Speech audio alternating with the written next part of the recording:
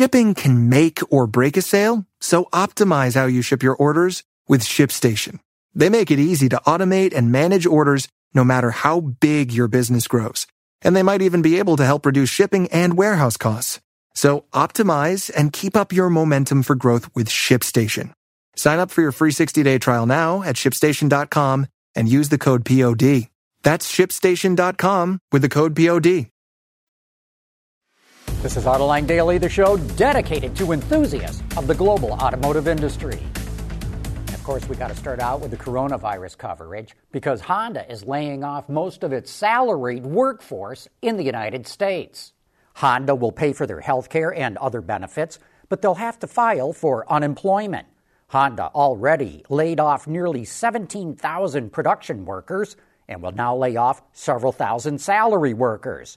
This shows how desperate the car companies are to try and preserve as much cash as they can because once they run out of cash, the next step is bankruptcy.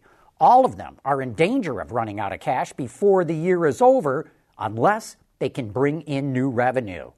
In the United Kingdom, the first ventilator developed with help from the auto industry, the aerospace industry, and the Formula One community was approved by health authorities. Companies including Ford, Airbus, Siemens, GKN, and a number of Formula One teams modified an existing device so it could be quickly mass-produced. They'll be making 1,500 a week with production starting in May. The British government already placed an order for 15,000 of them. The company that makes these ventilators, called Penland, only had the capacity to make about 50 or 60 a week. In Detroit, Ford is working with Wayne State University to develop mobile labs to do COVID testing for first responders. The effort, which was launched 3 days ago, actually comes out of Ford X, the company's high-tech incubator.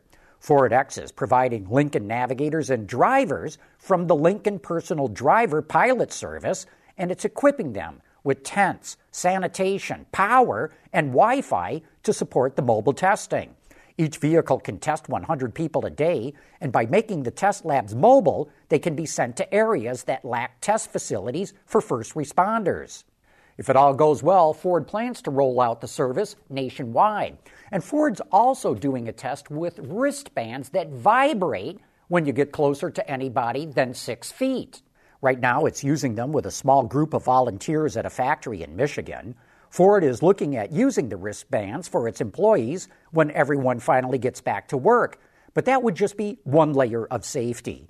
Workers will also be wearing gloves and masks and will be scanned with a thermal imaging device before they go into work to see if they have a fever.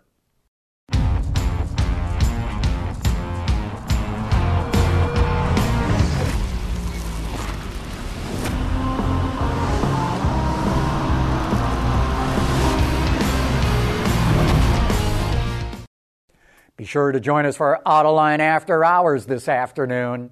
We're going to have Cadillac's Executive Chief Engineer Brandon Vivian on the first half of the show to talk about the Blackwing versions of the CT4 and CT5.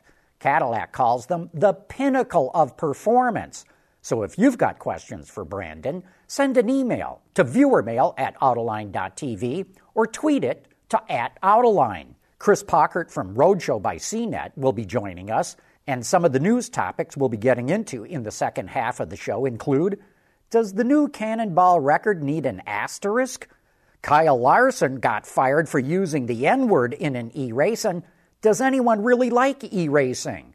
Will the oil price collapse cause a renaissance of V8 engines? And is Ford going to go bankrupt if it runs out of cash in October?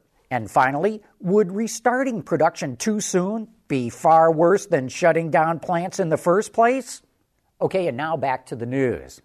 Autonomous cars are going to need high-def maps if they're going to be able to operate safely. And your car may soon help generate those maps, and maybe without your knowledge. According to Consumer Reports, Mobileye, the company that makes sensors and cameras for ADAS systems, will start gathering data from its systems in consumer vehicles next year. Mobileye has a system capable of doing this in vehicles from BMW, Ford, Nissan, and Volkswagen. Tesla's been doing something similar to improve its autopilot system, and we recently reported that Toyota would start doing the same thing in Japan. The advantage to making maps like this is that it doesn't require specialized mapping vehicles, and changes to the road, like construction or potholes, can be updated quickly. Mobileye says as few as 10 cars passing down a newly modified street can send back enough data to build an updated map. What's more, that data is worth a lot of money. Some estimate that the market for data collected from cars could be worth $750 billion a year over the next 10 years. Companies like Mobileye are targeting city planners because the data can also be used to identify where people speed, areas that have high accident rates, and a likelihood for traffic jams. But right now, there are no federal laws limiting the collection and use of the data, what's being shared, and who it's being shared with.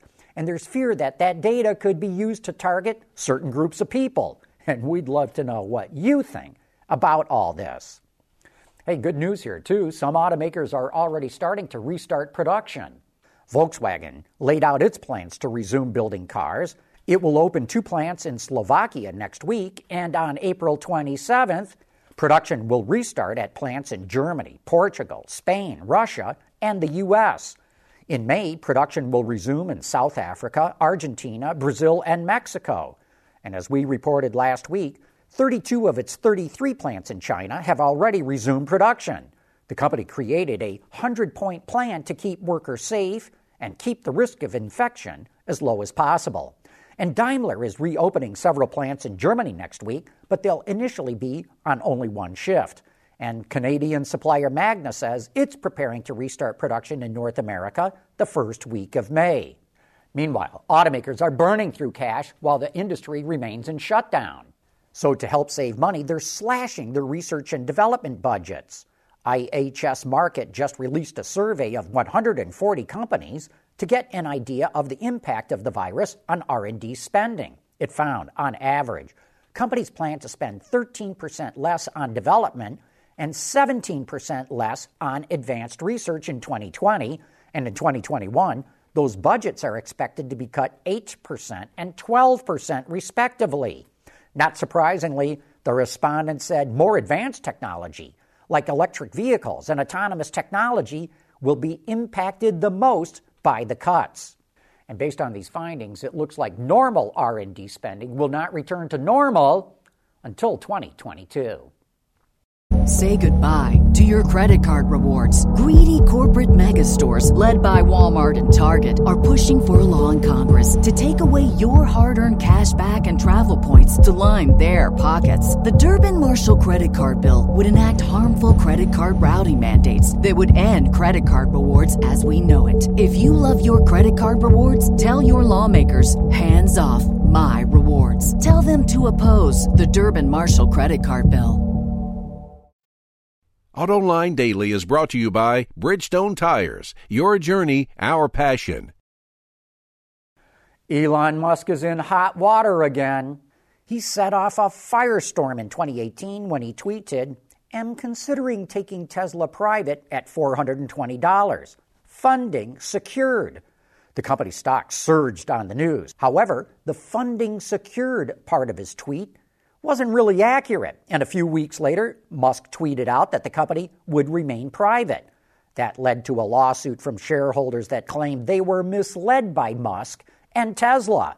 Tesla and Musk say it wasn't misleading because the transaction would have had to been approved by the Tesla board. But a federal judge just rejected those claims, and the lawsuit will continue. The EV startup Byton is starting to expand charging options for its customers. It recently announced a partnership with Electrify America for public charging, and now it's teaming with Qmerit for home charging. Owners will have to fill out a survey and then will be provided with up to 3 installation quotes from qualified providers. They pick the one they want, and a level 2 charging system will be installed in their home. Drivers still need to have their cars serviced during the lockdown and quarantines. So how are dealers making sure that customers are safe? Sean interviewed Eric Tritko from Interactive Marketing and Consulting, a digital marketing firm that works with car dealers, to get an idea of how service centers are keeping their shops clean. You know, from the dealership standpoint, service is really paying the bills right now. Not that it doesn't really in the normal day-to-day operations, but right. A successful service operation right now is critical to keeping the lights on and keeping people employed. But as soon as when someone goes to pick up the car, they are masked, they are gloved. When they get to the store, maybe when they pick it up, or at least when they get to the store, they wipe it down and disinfect it. There are some CDC guidelines of what is required with antiseptics and that cleaning supplies. The car is then has whatever service it actually does need or is required at that point in time.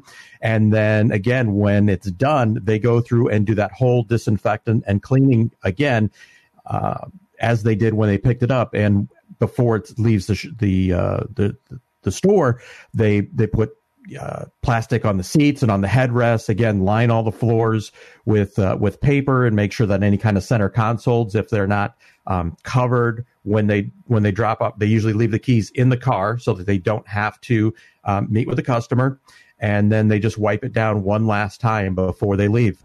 These are the things that these are the extraordinary steps that they're taking. We'll post that interview later today on our YouTube channel. You can look for it then. And with that, we wrap up today's show. Thank you for watching and making Autoline Daily a part of your day.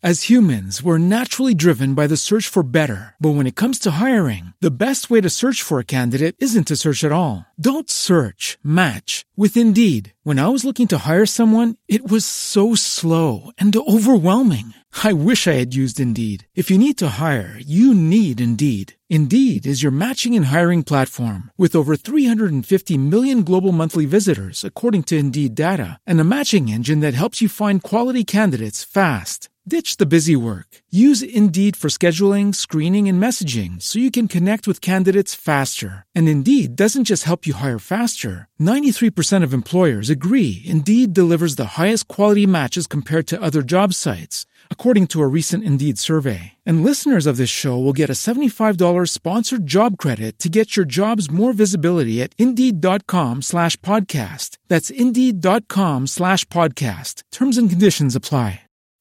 Swimsuit? Check. Sunscreen? Check. Phone charger? Check.